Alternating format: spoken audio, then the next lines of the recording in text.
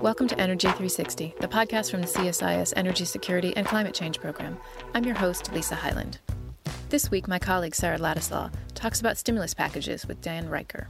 Dan is the founding executive director of Stanford's Steyer-Taylor Center for Energy Policy and Finance. He's formerly with Google, the Department of Energy, the Clinton administration, and a member of the Obama administration's transition team, which assembled a $90 billion clean energy stimulus package. As the U.S. Congress looks to shore up the U.S. economy, Dan and Sarah talk about how these stimulus package options could leverage public and private investment to not only strengthen the U.S. economy, but to also promote an energy transition and to address climate change impacts. Let's turn it over to Sarah and Dan now. Well, Dan, thank you so much for joining us on the podcast today. My pleasure. Great. So you put out this really good article the other day. Like many people, we're all starting to think about the potential opportunity that we might be able to get from a stimulus package, a fourth phase stimulus package, an eventual stimulus package out of the United States in response to the coronavirus pandemic that we're all living through right now. And you had a proposal that was based on your experiences during the last energy stimulus package in 2008, 2009, and had four interesting components to what you put in there. One was stimulus spending, the other was tax credits, the other was infrastructure spending, and then technology commercialization. And you recognized at the outset that obviously there's a lot of other things that we need to be thinking about at this time, but that there should be an opportunity for us to think about making progress relative to the challenges that we're going to see related to climate change. And so I thought maybe it would be good to just talk about why those were the four pillars of what you thought would be a responsible, stimulus package and a way of going forward. So first, maybe digging in on the first pillar, which was the stimulus spending, what were some of the successes of the 2008-2009 stimulus package, and how has that sort of informed your thinking about how we should think about stimulus this time around? So I was a member of the Obama transition team where we took a first cut at the stimulus package, and our original recommendation was about $110 billion. In the end, we ended up close to about $90 billion. And that actually was more than 10% of the overall stimulus package. And it was the biggest investment that our government has made in clean energy to date. And I think that $90 billion was put to good use over a couple of years. It actually weatherized 1 million low-income homes, which was a big increase over the usual results. It backed the first U.S. photovoltaic projects bigger than 100 megawatts. It helped to fund the largest carbon capture project at a coal plant, and it actually financed Tesla's purchase of a shutdown automobile assembly plant in Silicon Valley, where they started to make EVs. And so I think there was a lot that it succeeded at, and I think we find ourselves at about a decade later at a similar point with a collapsing economy, but with one big difference, which is a lot of the clean energy industry back then was small. It was definitely not mainstream, and in fact, we called it alternative energy. But today, it is a mainstream industry, but it's not immune from a big economic punch like we're feeling right now. And we really need this industry to stay on track, have any shot at meeting the Paris targets. And I also think one important thing, if we're going to have an opportunity to compete internationally, particularly with the Chinese, who are in many ways racing ahead of us on, solar, on batteries, on electric vehicles, and often based on technologies that were developed here in the U.S. and, with taxpayer funding. So I think it's something we need to be doing. There's also another interesting parallel, which just like in the 2009 recession, we're in the midst of a presidential race. So there's a parallel there. Last time around, President Bush signed the Troubled Asset Relief, or TARP program in 2008. Just after he was elected, President Obama signed the American Recovery and Reinvestment Act. That was the stimulus bill. And then in 2010, he signed the Tax Relief Act. So two presidents, around an election that really had to act multiple times to get us where we got, which was, working our way out successfully from the recession. I'm frankly hopeful that the The Biden transition team will be looking at a virus that's been conquered and an improving economy, but we'll see. And obviously we'll see what happens with the election. One of the ideas that you also included, and I actually think, this is a proposal you've made a couple of times. I think you and I were testifying next to each other once when you made it before, but was for, DOE to use their Clean Energy and Advanced Vehicle Loan Program where there's like $40 billion sort of sitting there able to be used. Can you explain why is that money sitting there? And two, our loan programs have gotten sort of a bad rap from the last stimulus package. Can you explain why you don't think it deserves that reputation or why you still advocate for it? Well, I can't speak for the Trump administration about why that $40 billion is sitting there, but I will say that only one loan has been made in, 3.5 years. And that's the follow-on funding for the 2 new reactors in Georgia that were originally backed by the Obama administration. Government investments designed to advance clean energy projects have not been the focus of this administration. I think there's been particularly strong resistance at the White House and OMB to moving very far with this program. I think it's less so at DOE. But in terms of its track record, the portfolio to date, the more than 30 investments that have been made through the loan program to date, they've performed exceedingly well, despite a couple of losses, and obviously the high-profile one is Solyndra.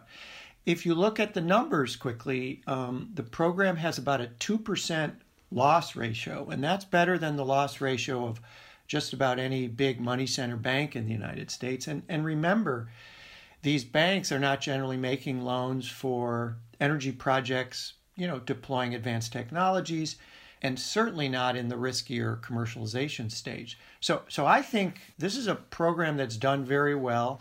That money is sitting there. And this is a moment, and these are technologies where private lenders won't step forward, given all the risks that are associated with the projects that's deploying innovative technologies. No one had ever built a photovoltaic project bigger than 100 megawatts in the U.S., back 10 years ago. And the loan program stepped in, and I will add, during a recession, and backed 5 of them. And the rest is history. So I could see similar things happening with electricity storage projects, advanced carbon capture, small modular reactors, just a whole host of things if we finally could get this $40 billion back in gear. So on the second part of your proposal was the clean energy tax credits, provision. And this is something that we saw early on in the first round of stimulus debate. The administration put in a proposal to, fund the filling of the Strategic Petroleum Reserve. And in response, the sort of negotiation ended up being over clean energy tax credit extensions. So what's interesting about that is it's probably quite likely to be part of any kind of horse trading that goes on in a future stimulus package. I find it interesting that last time around we had that innovation on the 1603, tax credits that allowed project developers basically to take a direct cash grant as opposed to having to partner with somebody to be able to get the tax credit. There have been a number of legislative proposals, thinking about new ways to think about clean energy tax credits.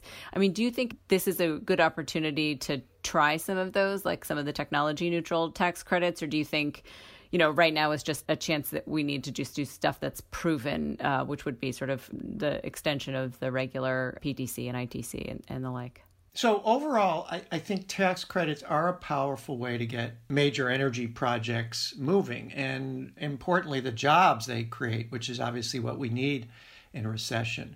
The challenge is that a financial crisis is exactly when, project developers, investors, companies don't tend to have much taxable income that they need to shelter using tax credits. So that's why the direct cash grants that we came up with in 2009 made so much sense then and make so much sense today. So I think that's almost a given in terms of what we should do with tax credits. Put that direct payment or cash grant, it goes by various names, back into effect. In terms of looking at new approaches to tax credits like tax neutral credits, I actually don't think a stimulus bill is a good place to experiment. I do, however, believe that extending tax credits to other technologies makes good sense. So I think the top of the list is extending tax credits to various storage technologies, batteries, pump storage, and the like. And I also think that reauthorizing certain credits in innovative technologies, offshore wind being a good example, that has a great deal of opportunity for serious job creation. And we have a whole variety of projects that are hanging in the balance. So I think that would be a smart way to go. So overall, let's do what we did before. We know it works, and let's carefully extend plain old tax credits to other technologies that are ready to go and ready to produce jobs, and go from there. You had also mentioned the idea of extending master limited partnerships to the clean energy sector as well. I recall that being a discussion the last time around, but it didn't get through. Why? What's the opposition to that idea? So master limited partnerships are a financing tool that were authorized by the Congress actually way back in the 1980s. But when they did it, it excluded renewable energy and other kinds of clean energy technologies. But they have been a big success helping to lower the tax exposure and cutting the financing costs for literally hundreds of billions, that's with a B, of private sector investment in oil and gas pipelines. So massive private sector investment in oil and gas pipelines came from opening up master limited partnerships.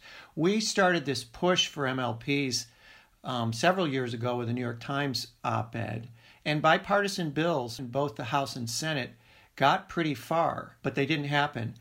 Fast forward to 2019, and another bill that would move MLPs called the Financing Our Energy Future Act was introduced, again with strong bipartisan support in both the House and the Senate. In the Senate, it's Senator Coons and Senator Moran. And in the House, the Ways and Means Committee recently introduced the Clean Act, and that actually includes MLPs. So there really isn't any opposition to master limited partnerships in either house. It's just a matter of finding a vehicle to attach it to. And given how much private sector dollars it can leverage, I think a stimulus bill is a great place to do it. Yeah, well, so ideas that people generally like but are hard to move forward is a theme that's in your third pillar, which is infrastructure spending. Infrastructure. Yeah, everybody loves infrastructure spending except when it comes to actually doing it. So I think last week we started the week off on a very positive note in favor of infrastructure spending. It was a thing everyone could agree upon, and I think we ended the week with maybe Speaker Pelosi sort of backing off a little bit on, pushing for an infrastructure bill. I feel like we're going to go through this at least a few more times, but you rightfully sort of highlighted this as an area where, there could be some benefits to, clean energy advancement. I think some of the ideas you'd put in there were converting dams to produce hydroelectricity, expanding the grid, funding storage projects. I guess two thoughts, like one, among the ideas that you propose, do you think any of them are more or less likely to get the kind of bipartisan support, or does this infrastructure spending exist in a more macro context of debates about how to do infrastructure spending or which types of infrastructure spending to prioritize? What do you think will be the bigger barriers for thinking about how to advance infrastructure spending that might be good for a clean energy transition? So first of all, I actually think overall most of our political leaders agree that infrastructure spending is good. They've been willing at various times to offer up trillion-dollar plans, but each time they do, it was run over by partisan politics. So I think we know we need to be doing it, but the tough partisanship held things up. I actually think in an unprecedented health crisis that's turning into an unprecedented economic crisis, this may actually finally be the moment for an infrastructure bill, particularly once we get the pandemic under somewhat better control. The challenge substantively is that infrastructure is an incredibly elastic kind of term. Yes, on roads and bridges. So if those, why not fix up old dams and build new transmission lines? And if those, why not energy storage projects and carbon capture pipelines? How do we come up what's on and off the list? I'm actually quite optimistic that we're going to see the will to adopt infrastructure legislation. The question is, can Congress agree on a way to do it?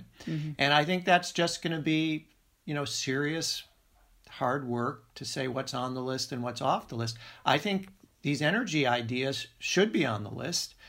I think building transmission is a serious need in this country for all sorts of reasons. And it's from an energy standpoint, and it's also a great piece of infrastructure. We've got 90,000 dams in the United States. They need help in terms of safety.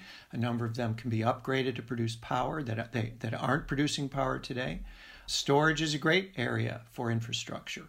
But I think this is the hard work we ask of our Congress. Sit down and figure out what's on the list, what's off the list, what's high priority, what's lower priority. Maybe you do it in phases. Mm-hmm. But I just think it's sitting there, it's job creating, and we ought to get it done. Other than just thinking about the money for infrastructure efforts, there's also the issue of, some of this infrastructure doesn't get built, not just because it can't be paid for, but because building infrastructure is contentious. I mean, is there something that you would want to either see Congress do or avoid doing that could help with some of the local or regionally based opposition to certain kinds of infrastructure? I mean, I'm thinking about transmission lines in particular, but, we've had a history of the federal government trying to solve some of those issues through congestion corridors and other things. I mean, what do you think? Is there a role here for Congress to play in more than just sort of allocating the money for specific segments of projects? I think there certainly is. I guess my concern in that regard would be asking the Congress to do it quickly in the context of stimulus or fast-paced job-creating infrastructure. Yeah. So I guess I'd say, there are some transmission projects that are ready to get built.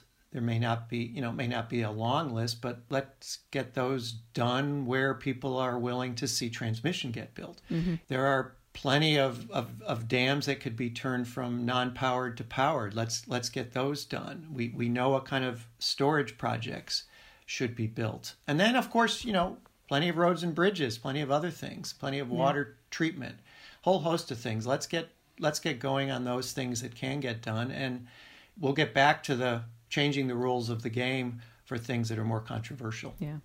So your last pillar was on technology commercialization, where you make a plug for the Clean Energy Development Agency. Again, not a super new idea, but a good one that's been around for a while. And so can you talk about, why you're plugging that idea and why it belongs in this package?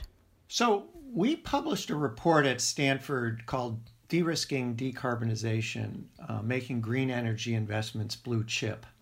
And it was essentially looked at what it would take in terms of global investment if we're going to have a shot at staying within 2 degrees centigrade and, from a climate perspective. And the quick answer is we have to triple global investment very quickly. There's an old joke. The bank robber Willie Sutton was asked why he robbed banks. And the answer was, well, that's where the money is. And I say that because the money in the U.S. and globally for clean energy is not in governments, but in the private sector. Insurance companies, sovereign wealth funds, endowments, about $100 trillion. That's with a T as in Tom. So I'm a big believer that the best way the federal government can spend public money on clean energy, development and deployment is to leverage that spending with vastly greater amounts of private capital. Use the public money to leverage much greater amounts of private capital. And that's what the DOE loan program has been about. As I mentioned earlier, a loan, I think was about $500 million, allowed Tesla to build its assembly plant in Silicon Valley, and it paid that loan back 10 years early with interest. Mm-hmm. That's leverage. So the Clean Energy Deployment Administration would incorporate the loan program, both the energy and the Advanced Transportation Technology Loan Program at DOE, to leverage private capital. And it would provide a whole set of other tools beyond loans. For example, a letter of credit. The CETA, as we call it, could provide a letter of credit that could back a power purchase agreement for a first-of-a-kind technology commercialization project. A letter of credit would be vital when you have some risk around a first-of-a-kind project, mm-hmm. to go out and get a long-term power purchase agreement. And these projects could range from floating offshore wind to small modular reactors to advanced CCS facilities. And one important thing to note about CETA is that it would be self-sustaining. Mm. It would be initially capitalized by Congress, But then it would plow the interest payments that are made to it, the upside that it would get in equity investment, it would plow those back into its investment fund. And this would mean even more leverage and less call on taxpayers. So one last thing about SETA that I've always been excited about it was when it was introduced in the depths of the recession in 2009, it got voted out of the House Energy and Commerce Committee 51-6. And that was on an amendment to the Waxman-Markey bill. It was the only amendment to Waxman-Markey that Republicans supported. It had a similarly lopsided vote in the Senate Energy Committee. So it was a great idea then. It's a great idea now. It leverages huge amount of private capital, which is exactly what we need in the depths of a recession to get projects going and put people back to work. So thinking about how this is going to play out going forward, I mean, remembering the 2008-2009 stimulus discussions, there was a lot of back and forth over things that were green versus things that were shovel ready.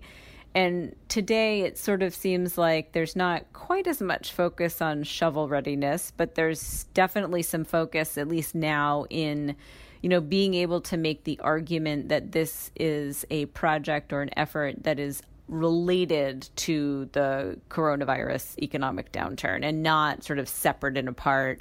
I'm sort of wondering if that's going to hold, or what kind of other imperatives you think might be placed on things that get to be considered in or outside of scope for this effort.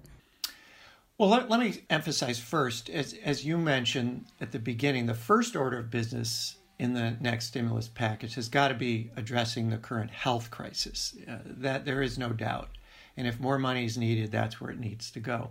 But as we work our way out of that, as we hopefully flatten the COVID-19 curve, again, we're going to have to confront a fast-growing economic crisis that's going to be with us, I expect, a lot longer than the virus, if the last recession's any measure. Mm-hmm. And I think there's going to be multiple steps that Congress takes to address the economic recovery.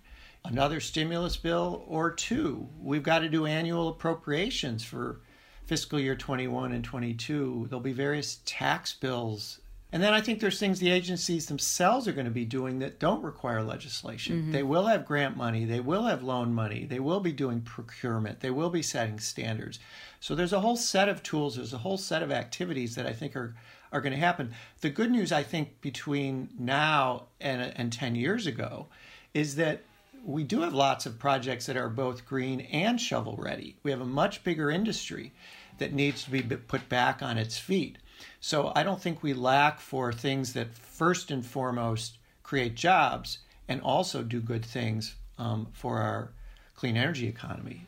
So, one quick example that stands ready as much today as the last time is low-income home weatherization. We weatherized 1 million homes, as I said. That was just a vast jump from what we were normally doing. Mm-hmm. Let's do the same thing. Mm-hmm. There's millions of these. And you put people to work immediately. Obviously, once people can leave their homes and workers can come in. Yeah. But hopefully that will be in the next couple of months, and these kinds of jobs can take root. What about the role for states? Obviously, a number of states are, continue to lead in terms of their ambition and their commitment to a clean energy transition. I mean, they have a lot going on in states right now just to deal with this crisis as well. But do you think that there's anything that states can do to either shape or direct some of the stimulus efforts on the Hill that might assist them in their efforts to advance a clean energy economy? I think it's a great question. And I think states can and actually are definitely playing a role. I'm part of a high-level group in California that involves state legislators, state agency officials, investors, NGOs that are actually discussing the elements of a California stimulus package for clean energy. The ideas range from how to keep the state's solar industry moving, how to jumpstart proposed floating offshore wind projects off the California coast, to entirely new industries that are being discussed in the state, like producing lithium for batteries, producing that lithium in California. So the federal government can do only so much, can do a lot, but only so much. And a state like California, with the world's 5th largest economy, needs to step up and is in fact doing so. What I am worried about, however, is that at least so far there seems to be very little coordination between Sacramento and Washington, D.C. on stimulus. And unfortunately, there's a lot of tense relationships in this administration between California and the White House. So that may be difficult. But I think we have a large California delegation in Congress, and we're a vital part of the U.S. economy, just in arithmetic terms. So I think states like California and other big states, small states as well, have really got to step up. But I think what we need from Washington is better coordination. So we don't duplicate each other, and we leverage each other's dollars in putting people back to work. That's great. Well, one final question, Dan. Thinking about, you mentioned your hopes for a Biden administration. You're clearly aligned with sort of Democratic politics. I mean, if there's a choice now between what you do in a stimulus package and the opportunities that might present themselves before an election versus the things that you might want to do later for a policy environment, you've done this before. How do you, where do you put your eggs in which basket? Which things you want to spend on now and seed policy for later, particularly if you had a Democratic administration? First, and just to repeat it, I would unstick the DOE loan program and get that $40 billion into gear. That's just a huge amount of money, and make sure as much as it can back shovel-ready projects. And there's some things you could change in that program, but mostly it's ready to go. I would make it easy to use tax credits in the recession, as we talked about, by authorizing these direct cash payments like we did in 2009. As I said, I would find things like weatherizing homes that are just ready to go. And then I would get Speaker Pelosi, Majority Leader McConnell, and the President in a room and lock the door until they agree on the outlines of an infrastructure bill. They set a date for its enactment, and each assign somebody with the background and the integrity to get a deal done. I think that's a great opportunity, and it would do so many good things that go way beyond clean energy. To put people back to work and put us on a better path for the long term. And, if he could bury his ego, maybe President Trump ought to ask Presidents Bush and Obama for some help in working our way out of this unprecedented health and economic crisis and bring the country together. It's very far-fetched, I admit, but we really are in uncharted territory when it comes to a dual health and economic crisis, and that requires creative ideas and bipartisan action, and exactly what we need in D.C. these days. So we got to be very innovative, we've got to be very fast-moving, and we've got to be very bipartisan. So I think it's a tall order, but we've done it before, and I'm hopeful we can do it again. Well, Dan, it's a tall order, but it's backed up by some very thoughtful analysis and experience. So I just want to say thank you very much for sharing your thoughts today, and we'll keep watching to see where all of this heads. But thanks again for sharing your ideas and thoughts with us today. Well, thank you, and fingers crossed for all of us. Thanks for listening. You can find a link to Dan's recent piece in our bio. Find more episodes of Energy 360 wherever you listen to podcasts, and follow us on Twitter @CSIS Energy.